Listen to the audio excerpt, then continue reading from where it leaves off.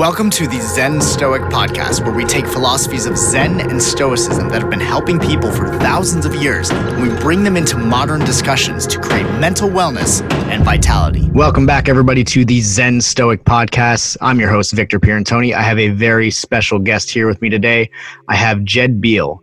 Now, Jed Beal, he opened Jed's Barber Shop in Salt Lake City 9 years ago during the stages of the recession. And the business now has 3 locations, dozens of employees, all who are all millennials. And Jed specializes in branding, customer service, systems, and millennial management, which is, I have to say, this is a niche as an employer that I've never seen before or never seen put it in such a way. So Jed, thank you so much for being on the show, man. I'm really, really excited to have you here, brother. Cool. Thanks, Victor.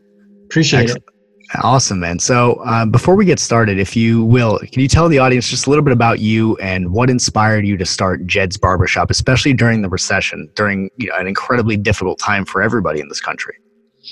Yeah, I mean, it was a difficult time. This is back in like 2008, and the country was going through some rough times. I had actually an incredible job. I was making 6 figures. I worked for a beauty company, Aveda. Mm-hmm. And I was helping opening up their schools, kind of like Paul Mitchell has their own schools. Aveda has their own schools. And I was doing quite well. The issue was that I was helping other people start their own business within the salon network and within the schools. And I had learned so much about how to do that I thought, you know what, we're in a recession.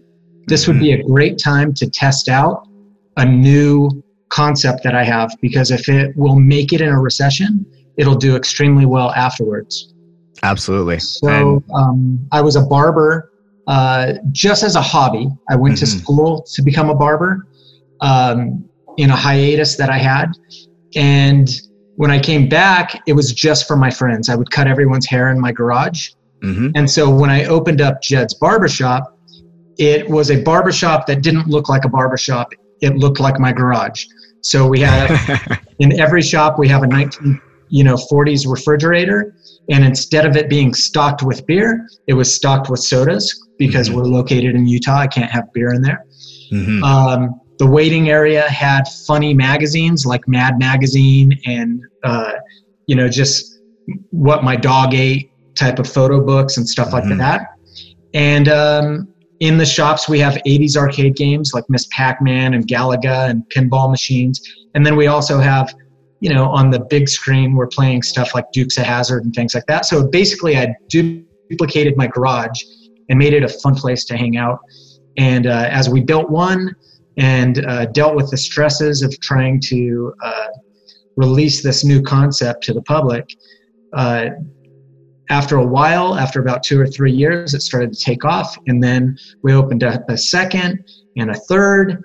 And then I pumped the brakes and I said, wait a minute, we could maximize or we can optimize. And so right now I'm in the phase where I'm really optimizing. I want to make sure that every dollar is accounted for in the business, that I'm not just spending like crazy, that the scheduling is tight, that our employees have great benefits. And so, we are a very unique barbershop because people don't rent chairs from us. It's not an independent contractor type barbershop. Everyone is an employee, and we do things that barbershops don't normally do. We pay 75% of our employees' health insurance and their families. Wow. We pay paid vacation with tips. And we also have 401k matching. We do free, we've been doing this for 2 years, free virtual doctors for all of our staff. Wow. There is no copay, there's nothing. It's just a free virtual doctor. And so we've started to really, really optimize our business model, call it tight. And we're just we're in the middle of this COVID right now. However, we are, once we get through this time, we will then be ready to expand in other cities. We're creating really, really outstanding customer service training systems that start at the interview. that start with who you hire. And also how you monitor those employees. So anyhow, that's enough about the business. But yeah, so, I opened up those barbershops. We made it through the toughest part of the recession. And now we're facing, another obstacle possibly with COVID-19. Which is really interesting, especially with regards to Stoicism, which is one of the philosophies that we discuss on this podcast. Stoicism was actually started because of a guy named Zeno who lost his ship in a shipwreck. He was a merchant and he lost his business essentially. And he developed this from a time of total adversity, total challenge and roadblock after roadblock in front of him with this situation. And it's really interesting because you started your business in a time like that. And I think that it's really interesting because most people would be afraid to start a business in a time like that. They'd be afraid to take a risk.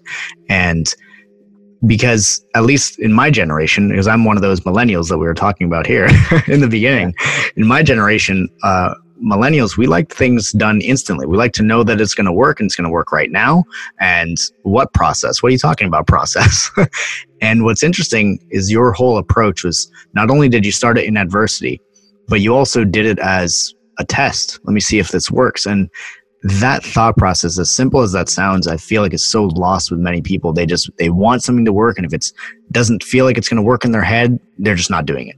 What are your thoughts on, number one, starting something during adversity, or how you look at adversity, like the previous recession? And number two, that idea of testing something, not just expecting it to work immediately. Well, I think adversity is your friend, right? Almost everything great in business came out of adversity.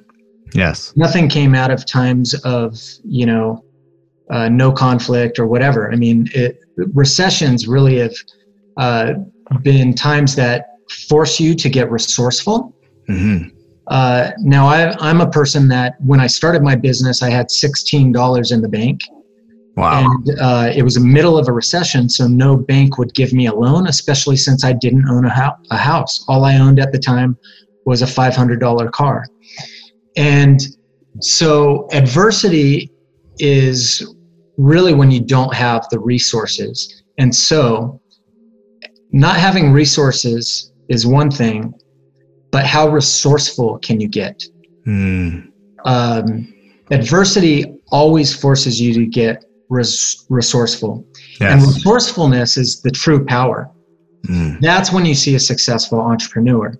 It's not the guy that says, I have all the money in the world, I can start this business, that sticks with it. Because as soon as his business hits adversity, he has so much money, deep pockets, he could just bail.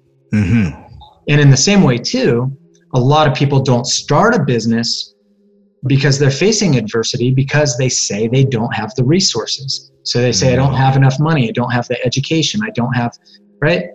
And so I look at any trying time as, that's the heat factor. That's when you take an idea that you think is gold and you heat it up.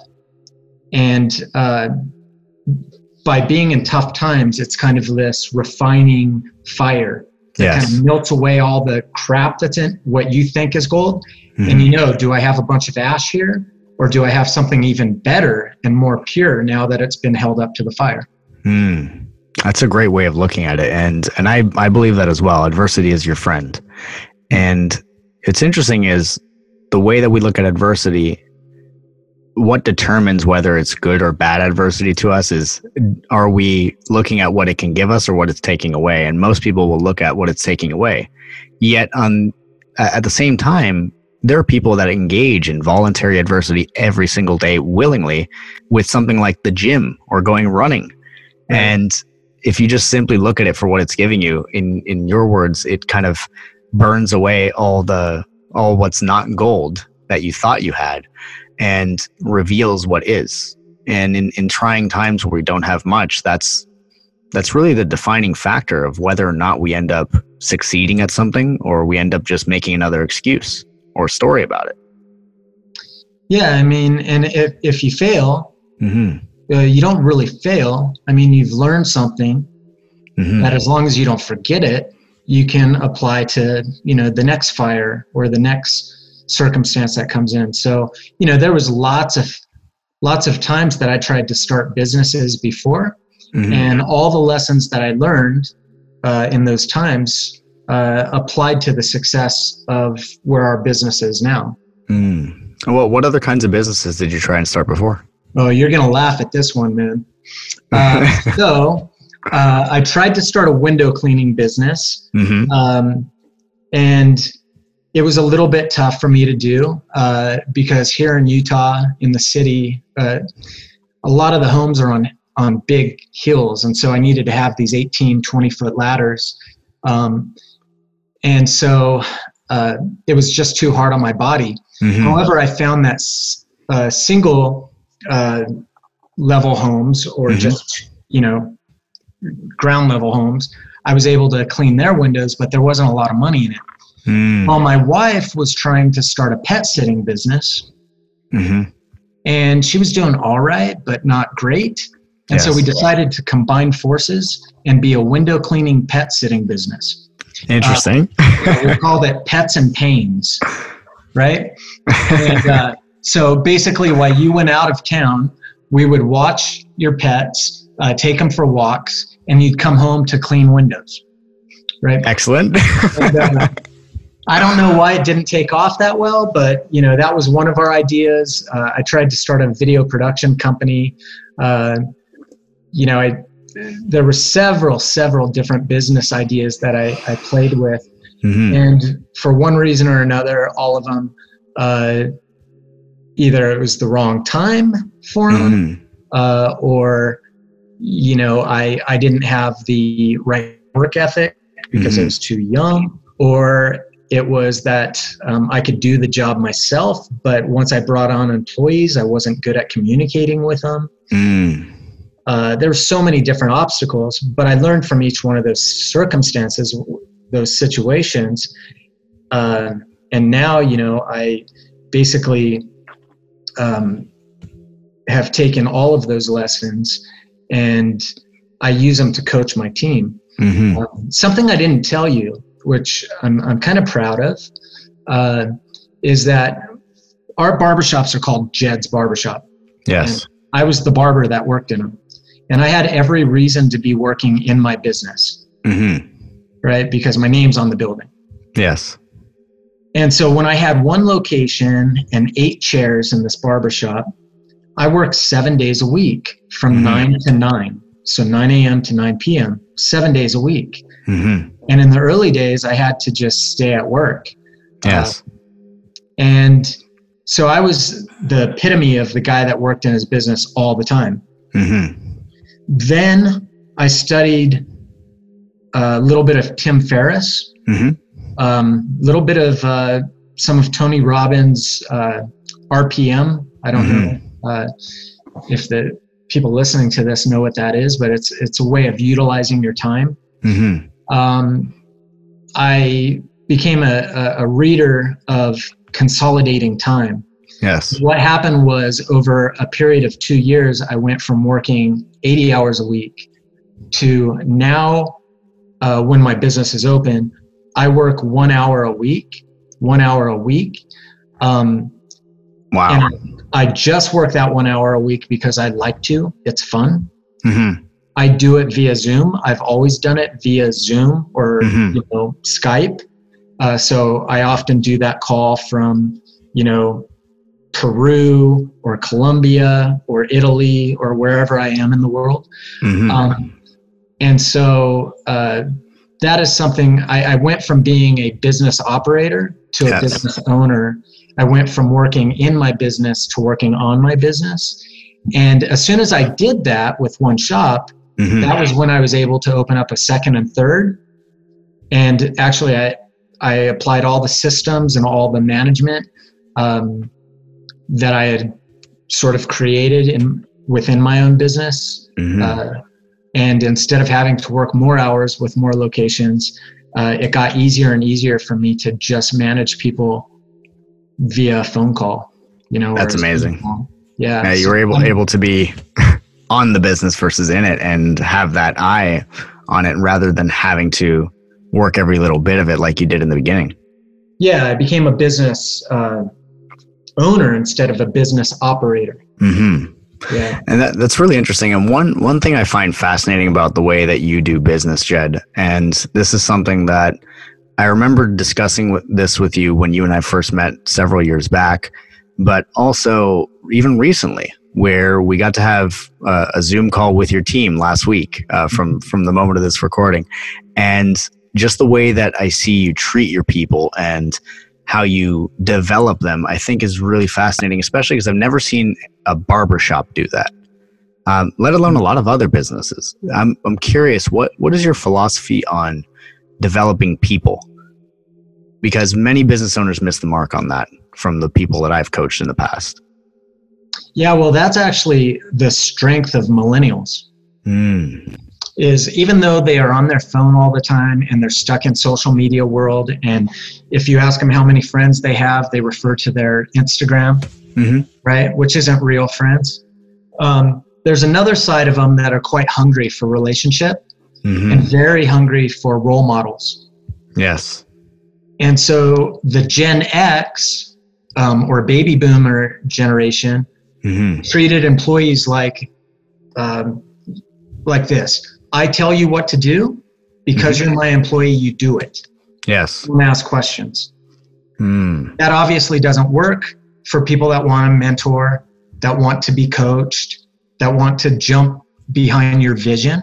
But if you have a vision, you have some kind of goal, and you can align with them on that goal, then they make it very, very easy to coach them, to mentor them, and to train them. So how do I think of my employees? I don't have employees. I know it's cliche to say, but I have family members. I have, how I look at my business is I have customers, and my customers are not the people that come in for a haircut. My customers are my team. And now, there is this saying that the customer is always right, and I agree with that. But the business isn't always right for the customer. And so, in the same way, people say, well, if you treat your team like your customers or your team like your family, isn't that kind of unhealthy? What about the people you have to fire and things like that? That's not a problem. We're just the wrong business for that person. Yes. So if we invite them in and we say, listen, we're going to mentor you, we're going to coach you, we need to make sure first that you're on the same page as we are. And, our mission at Jed's is to be so nice people can't believe it.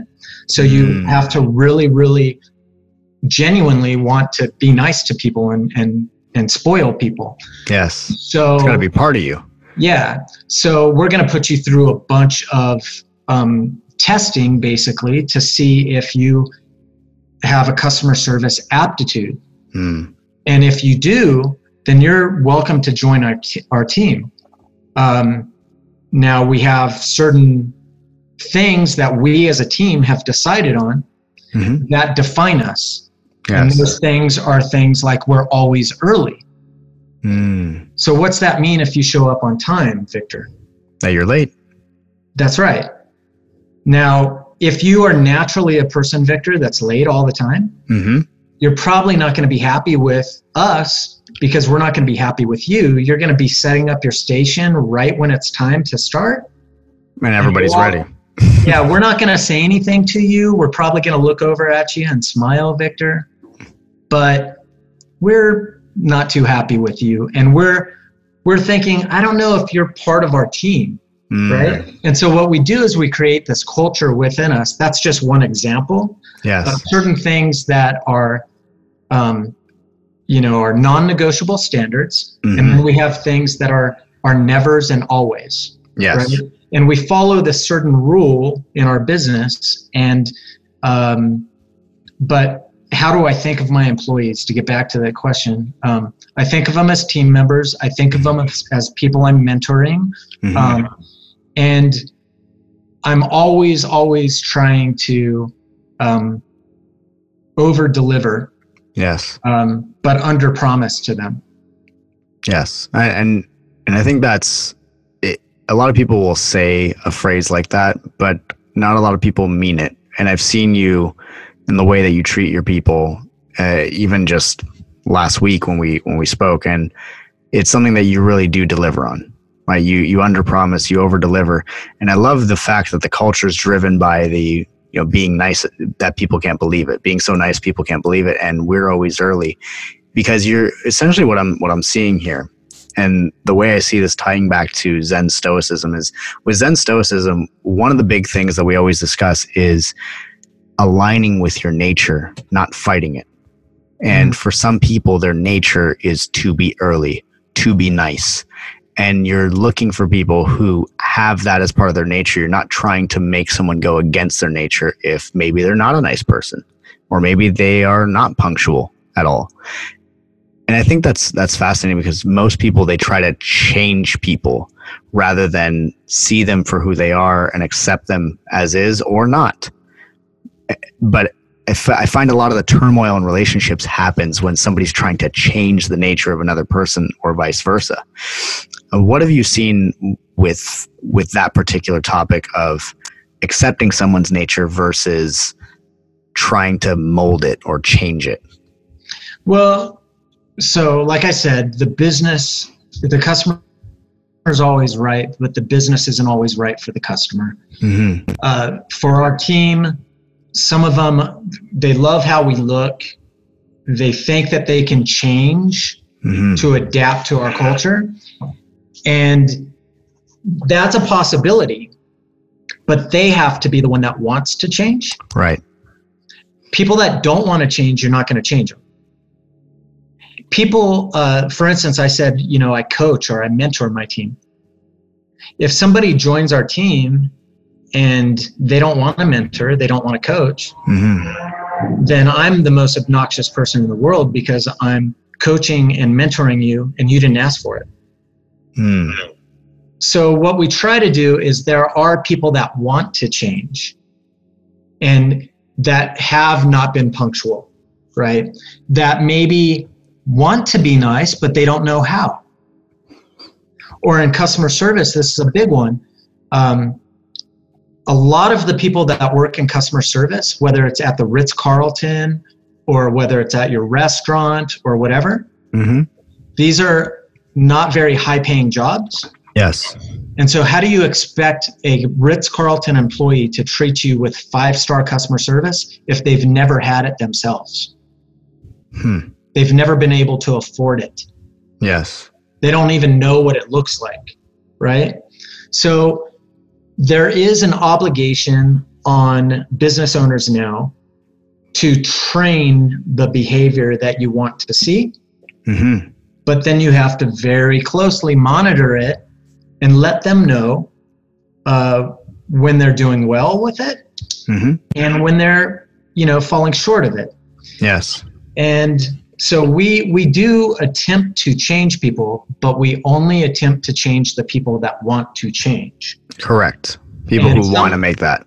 Yeah. And some people will tell you in the interview, because they want the job, that they align with you. Right? But that's why post-interview is so important. And so, like, one of the things that we do at JEDS is after 15 days, we check in with them. After 30 days, we check in with them. After 60 days, we check in with them. After 90 days, we check in with them. And then we don't check in again for a year. But there's a lot of checking in right off the bat. And we're looking for things that they may have got through the interview process. But it's very clear when you have, when your team is all on the same page, they start enforcing your guidelines without you being around. That's amazing. They're like, wait a minute, we were all here at 9:45 and this place opens up at 10. You're just walking in at 9:55. Something's wrong with that. And so I don't have to do anything as an owner. They kind of weed out their own. Wow. They've created that culture themselves. And every once in a while, too, you'll get a cancer in there. Maybe one of your leaders, one of the people that is in charge, something has happened in that person's life where now they no longer care about their job. Then that person, you'll start to see that the whole shop starts showing up at 9:55. Because they're leading the overall tone and the mood in there. And then you just grab that person, you back around with them, you say, hey, listen, you've always been this person that's always been early. What's been going on in your life to cause this? Well, I just don't think you're paying me enough. Well, we both knew that, Victor. I've never been able to pay you as much money as you deserve. But money, I don't believe that you work for just money, Victor. When you say I'm not paying you enough, does it mean that I don't appreciate you enough? Can we have a conversation about this? And then what I'll do is I'll follow that up with, this is the behavior I would like to see from you. This is the behavior that I've been bragging to my friends about whenever I mention Victor. Now, what kind of behavior do I need to give you as the employer to make you brag about me? That's cool. I love that dynamic. Yeah, so it backs around. And then, I will ask that person, can I hold you accountable to show up early from now on? Yes. Okay, cool. Is it all right if I share this with the rest of the team? And they'll almost always say yes. And so I'll say, hey, team, gather around. Victor and I just had a conversation. He has let me know the areas that I've been lacking. I've let him know the areas that he's lacking. One of those areas is that he's been showing up at 9:55. He knows that's a bad example for all you guys. And so he would like you all to hold him accountable to show up at 9:45. Will you guys do that since I can't be around here? And they're like, yes. And I go, sincerely, Victor, do you really want people to hold you accountable? Yes. Okay, why? Otherwise, they're going to think it's just me. Well, because, blah, blah, blah, blah, blah, blah, blah. Well, thank you. Okay, awesome. Everyone on the same page? And then if there are 2 or 3 people that have been following his suit that have been showing up at 9:55, he's the leader. They just start to mimic his behavior. Anyhow, I'm kind of rambling on now. Yeah, I find that to be fascinating. Honestly, I'm sitting here like I'm not a barber and I don't need a job, but I almost want to come work at Jed's. Just because I mean, I feel like that's such a lesson in proper communication that people are getting on a daily basis just by being a part of that culture, because you're right. It's not the way that the Gen X employer would treat their employee, where like, you do what I say or you're fired kind of thing. But there's an actual conversation. There's a communication. There's a level of humanity there. And it's also not just addressing the surface issue or what I like to call the symptom, but you're actually getting into the cause of the problems that might be arising, rather than just trying to hack off branches from the problem, which I feel is something that I've seen most people do. It not just in business, but in life. Like many people are fearful of going into the root of the problem and actually solving it. And I mean, you and I, before we actually got on here, we were talking about one of the reasons that people will often lose control of their emotions because they're focusing on the uncontrollable, or they're focusing on perhaps in with these examples, just the surface of the problem. You talked about how you didn't really study Stoicism, but it is something that when you started to learn about it, you realized that, hey, this is actually a part of my life. So would you speak to that a little bit in terms of how you handle the uncontrollable, or how you go into the root of a problem versus just trying to remove the surface? Sure.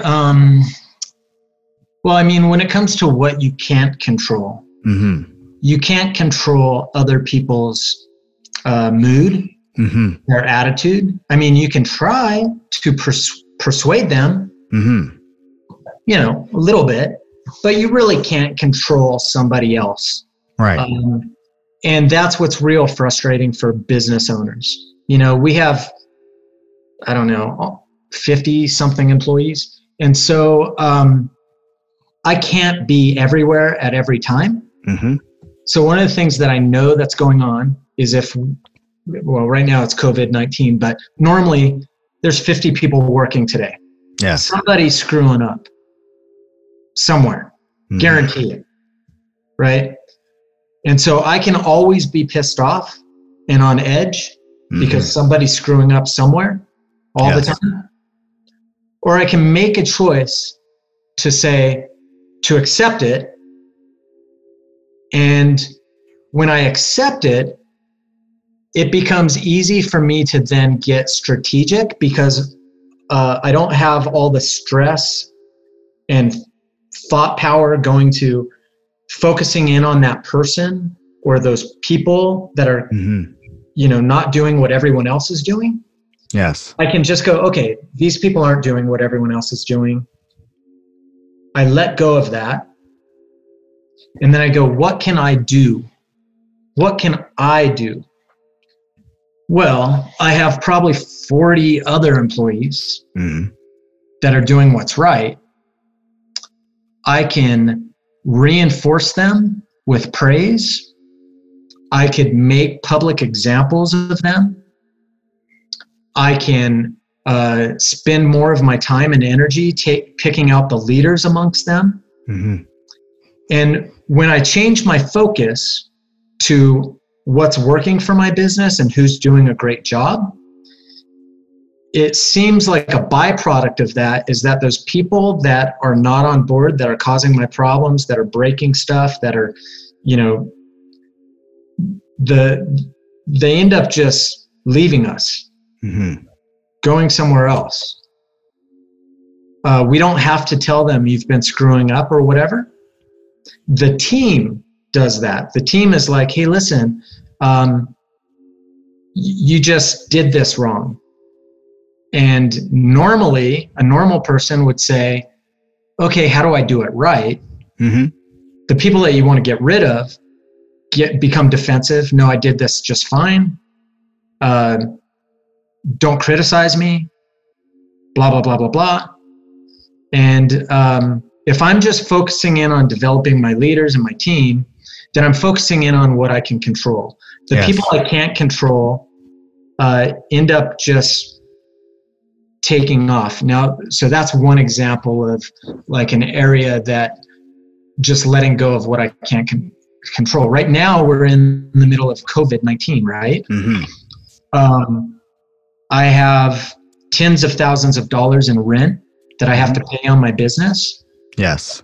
I have to pay all my vendors still. Like I have to pay for the cable TV at the shops. I have to pay for the power and all those bills, right? Yes. I'm paying 100% of my employees' health insurance right now. And so, you could get stressed about that, or you could say, listen, this is not really something I can change. This has to be done. Yes. And then we get into what again? Being resourceful. Yes. With what I have in front of me, what can I do? I'm not going to waste my energy or my time complaining about any of this stuff because it's not going to do anything except mess up my nervous system. Absolutely. So I'm going to take this energy right now and I'm going to become MacGyver. I'm going to try to figure out how to pay my rent, how to keep my people on payroll, how to pay for their health insurance with, 2 Skittles and a beer bottle. And to me, that's fun. Yes. To me, that's, and then the other stuff that I can't control, I have to just surrender it. I have to literally say, thank you for having this obstacle here, universe or God.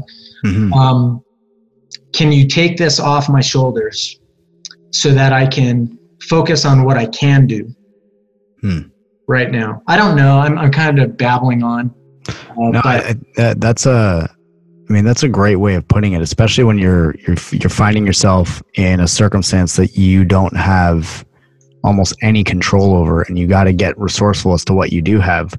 One thing that I always talk about, one of the very first coaching sessions that I ever did, and was a part of the development of Zen Stoicism before I even knew it was Zen Stoicism, was this idea of you can only play life with the cards that you have, not the ones you don't. Mm-hmm. And you're not going to play any better by wishing for different cards or by comparing your cards to someone else's cards.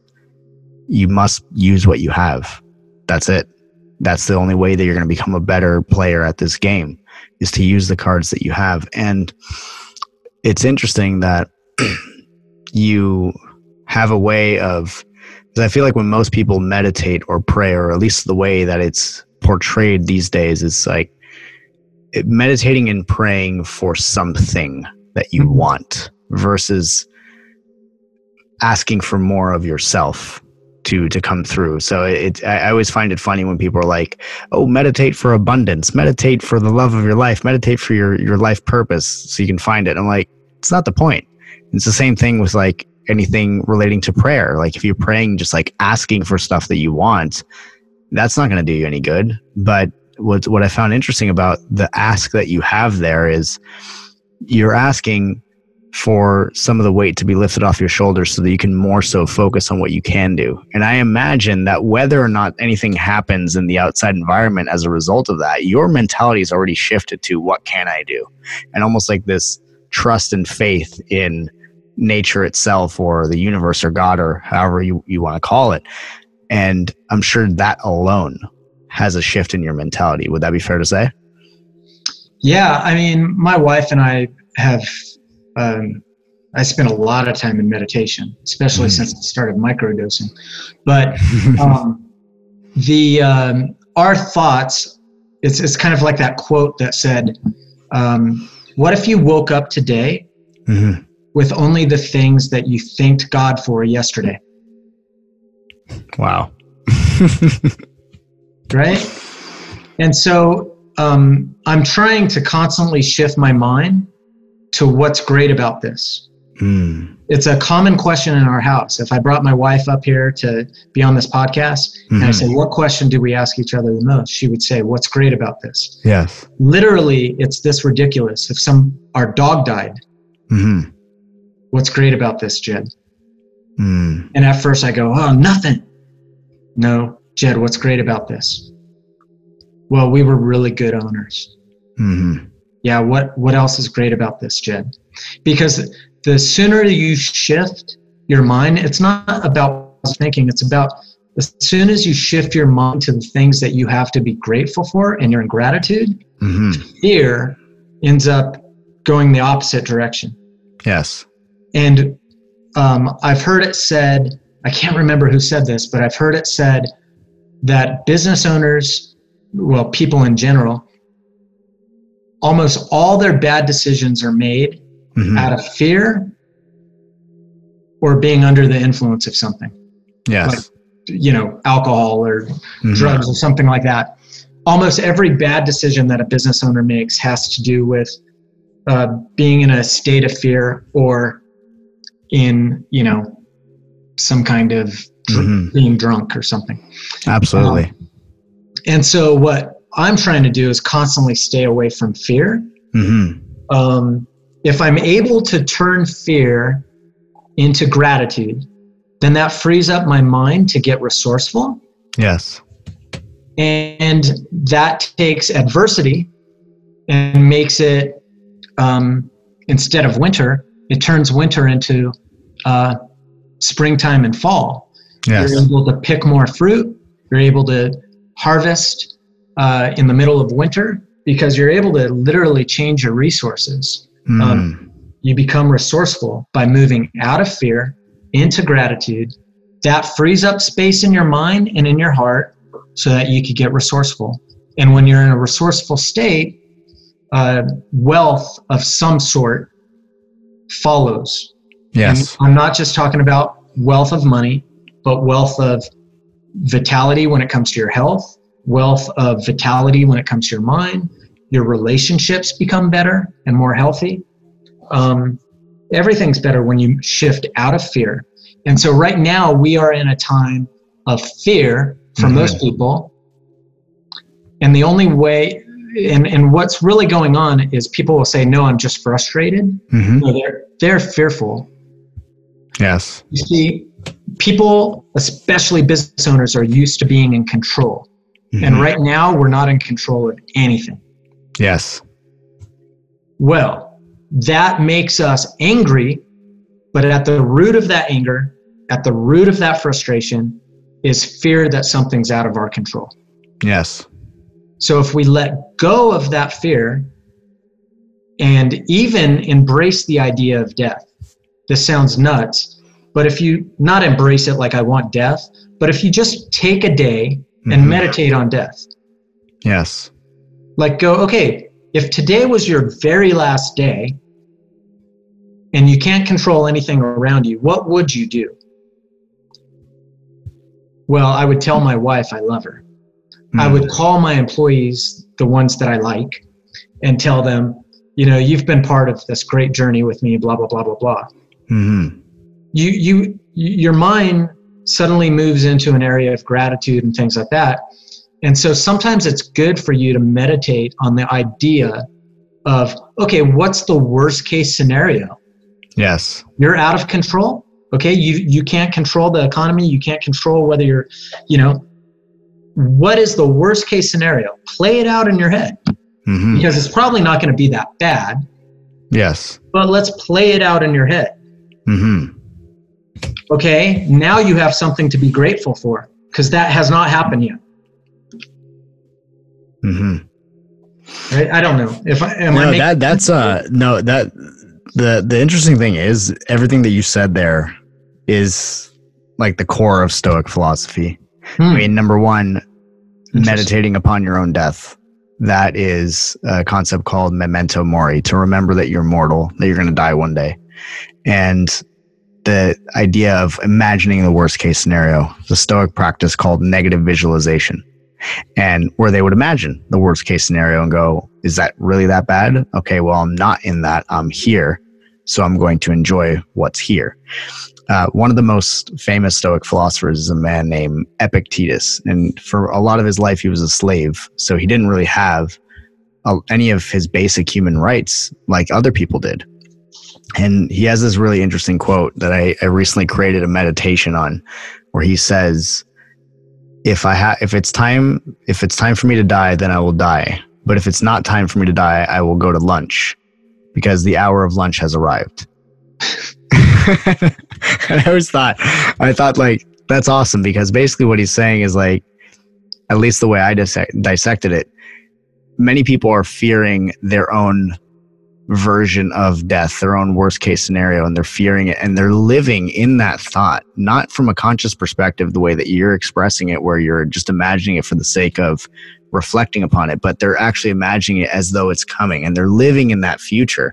So they're robbing themselves of the present. They're not doing the things that are most important right now, things as simple as maybe right now what time and nature is calling you to do is just eat your lunch, or sit with your loved one, or walk your dog, or brush your teeth. I mean, it takes us out of the present moment when we worry so much about the things that we can't control. And many people have that sense of like the worst case scenario, but they don't meditate and reflect on it. They just imagine it from the point of view of a victim, of like, this is going to happen to me, and poor me, and this is terrible, and this and that. And they start to live at the effect of their own thoughts and become a prisoner of their mind, which is really interesting. Yeah. You know, there's something that goes through my mind a lot is 9/11. And 9/11 happened on my honeymoon. And I was one of the flights that was supposed to come home around that date. So I got stuck in Mexico, which was awesome. But not the worst thing. What I wanted to say about that is they released all these phone calls that people made. And I think of like the business owner that normally I'll talk to or whatever, and they'll say, listen, I don't have time to meditate. I don't have time to, you know, I'm not going to change my day. I have problems I have to solve today. And I'm not going to spend today hanging out with my wife and doing things like I'm going to die, right? That's not what I'm talking about. Right. I'm talking about listen to the phone calls from the people from the plane when their plane was hijacked. Yes. And it's shocking. You'll hear people saying, obviously they didn't get through because it's recorded on an answering machine, but you'll hear them say, just tell this person and this person and this person and this person I love them. I'll see you again. Bam. And then their plane hits the tower. And that's literally all it takes. If you were to wake up, see, okay, I have all these problems I have to address today. And some of them have me in a sense of fear. But I'm going to sit down for a second, pretend I'm on one of those planes. And what would that phone call look if I had 30 seconds? What would that look like? Say that out loud. Feel it. Open up your eyes. 30 seconds. And you're grateful to be alive. You've got perspective on what's going on that day. Yeah. And it takes away some of that fear, right? So it is interesting that meditating on death, or just acknowledging it. Who is it? I know this guy's a Stoic, Marcus Aurelius. Yeah, we talk about him a lot on here. Yeah. I have a quote downstairs that he had that says, "Death smiles is always smiling at you, and all you can do is smile back." Yes, right. Love that one. So it's going to happen to us all. It's inevitable. Yes. And the great thing is, I think it's the Peanuts cartoon with Charlie Brown, or maybe it's Winnie the Pooh. I can't remember. But, someone says, hey, someday we're going to die. And then the Snoopy says, but most days we live. Right? So just having that perspective that life is short, things are short, with this COVID-19 thing, it is real nerve-wracking because there's so much misinformation and nobody knows who to trust and blah, blah, blah, blah, blah. Well, what you have that you can control. And if up until now, if what scares you is that you haven't been living the life that you're proud of, then this is a wonderful time for you to self-reflect and start to build that life and use that fear in that case and turn it into excitement for what you're going to do. Yes. I have a feeling that this quarantine time is actually the biggest gift before something more terrible happens. We're all looking at this as maybe this is the worst thing that's ever happened, and that we're in the trenches right now. Maybe we're not in the trenches. Maybe this is the pause before some real big shit comes down. How did you spend this time preparing?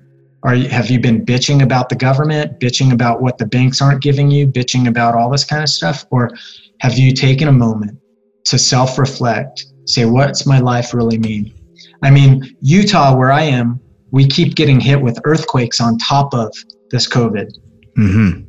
And so I can't help but to think, whoa, maybe there's something more going on here. Maybe the universe wanted me to be at home with my family and my dog and to just say, hey, you guys all right? Let's love each other. Maybe the earth is just saying, hey, give me a breather for a second because, but I think of this time as a time of rest, reflection, and planning. And those are all things I have control over. And all gifts. Yeah. All gifts for that matter. I mean, when the world is busy and it's moving quickly, we never give ourselves time for that, as a society. I mean, there are select few people who do, but for the most part, we don't get that. No, I mean, this is an amazing time. I expect that I probably will lose quite a few employees. Even though we're a great place to work for. We do weekly calls with our team, not just weekly, sometimes twice a week, where we do meditations, breathing exercises. We had you as a guest coach. And basically what we're telling them is, listen, some of you guys have come to work and you've been barbers in this whole time, but when you're at home right now, you might be reflecting. You might have more time than you've normally had to think about what you actually want to do with your life. And if it's barber, keep on board with us. But if it's something else, then help us help you move on.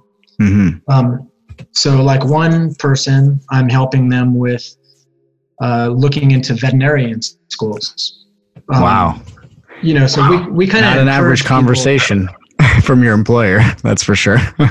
Well, you know, that's the only way that you're going to encompass passion and enthusiasm in your business is, you know, when you see someone, the worst problem I've ever had in my business is people that quit and they keep showing up for work. Nothing kills enthusiasm. Nothing kills. And what's sad is we're so good to our team that sometimes what's keeping them from quitting is that they're afraid to tell me or my wife or their manager, listen, you guys have been great to me, but I've got to go. They're afraid of that. Yeah. They don't want to hurt our feelings. And so I have to be vocal about, this is not going to hurt my feelings. You guys are my family. Yes. And if any of you said, listen, you know, I'm fantastic at law or accounting, but you know, if I die tomorrow and I never gave acting a shot, then I would feel incomplete. I'm like, hey, dude, let us help you, you know, become an actor. What resources can we use? You know, we have 8,000 people a month walk into our shop. How can we, or maybe a week, it's 8,000 a week. I can't remember. But anyhow, how can we be a resource for you? How can we invest in you? You know, that's what you want to create with your team. Yes.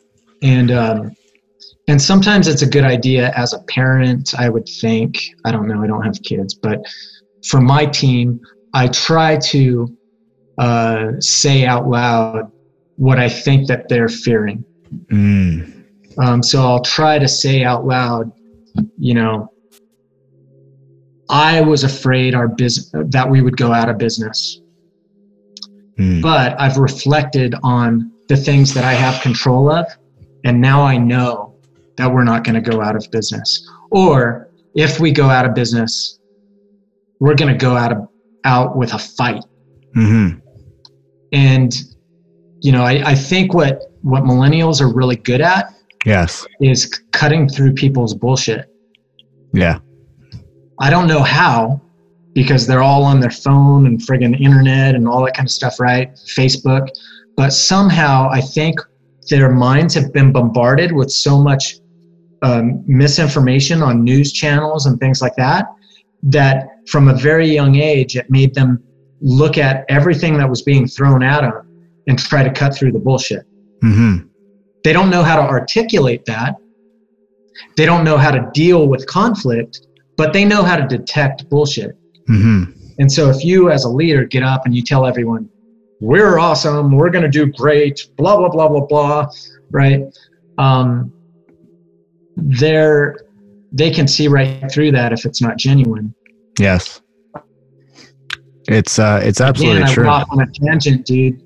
No, I mean that's what I brought you on for, brother. I'm always enjoying your perspective on things, and it's funny. I think you're right about millennials and that type of detection, because it's more conducive for a leader to show that sense of vulnerability like you do and speak on the same level as them versus trying to pretend like everything's okay.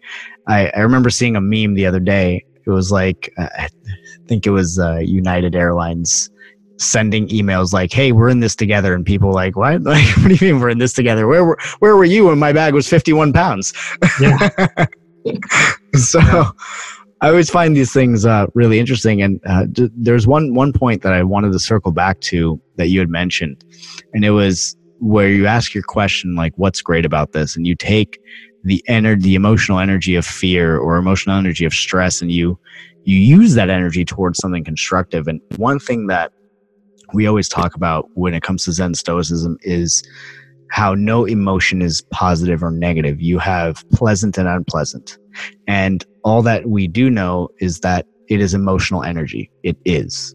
And whichever way it feels is simply based on your perception and where you're going to direct that. And that question that you asked, what's great about this, is a fantastic way of not just redirecting that emotional energy into a better place, but also a way of appreciating your emotions. And many people will judge themselves for thinking negative or having the fear or having the stress itself. And instead, you're saying, what's great about this? And appreciating it. And you and I both know, because I know you've been through some similar coaching training to me, that when we judge, we create stagnation in the mind. But when we appreciate, we can create movement. Yeah, that's true. 100%.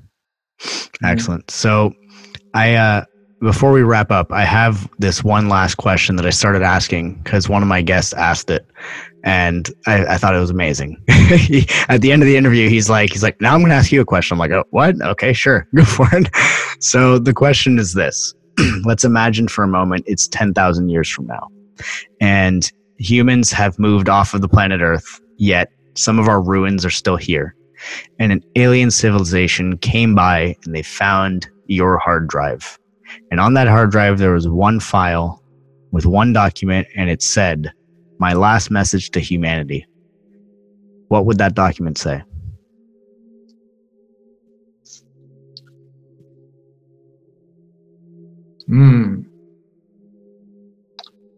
Well, I think it would be, "We fucked up." I mean, if we're living on another planet or we're out in space, then I think we fucked up. Yeah. Yeah.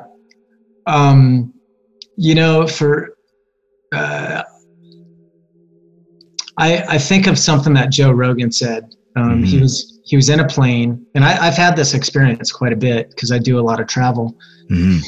And he was flying over a beautiful, green forest, and then he came upon a city, but he's up 30,000 feet. And he said that Earth, civilization just kind of looked like this cancer on something beautiful. And I think that so many of us don't think about death. We don't think about the next generation.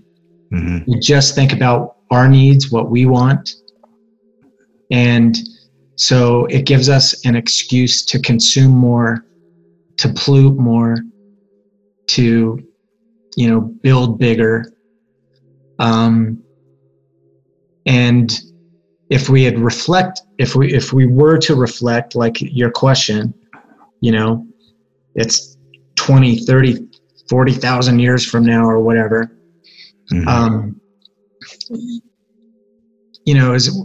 I would assume if we're not on this planet that we left things pretty fucked up. And that's something that we can control right now. And literally, when was the last time the cruise ships were in, the planes were grounded, the roads didn't have as many trucks or cars on them, the trains weren't running, and you could breathe this air that we're breathing all around the world, not just in the US, but in China, in India, everywhere. We've been given a second chance here to stop, breathe, and reflect. Hopefully, we don't have to write a note that says we fucked up. Wow. That's awesome. Thank you for that perspective. It's incredibly powerful to hear it said that way. So, Jed, it was awesome having you here, man. If after this pandemic people are traveling through Utah, they need a haircut, where can they find you guys? Oh, we're in downtown Salt Lake City. We have a few locations. you can look us up on jedsbarbershop.com. Or check us out on Facebook. We'll probably make you laugh. We use that's for sure. in a very interesting way. Yes, indeed. And so, it's been a pleasure to be talking to you. I love catching up and seeing, where you are in life and where I've been able to help. Hopefully I don't know, I connected with somebody on this podcast and they get what I'm saying. But yeah, I ramble on, I talk too much, and I'm gonna. That's what the platform's for. That's what I do best. So, Excellent. All right, Jed, thanks so much for being on. I appreciate you, man. Yes, likewise, brother. Thank you for being here. Awesome. Thanks.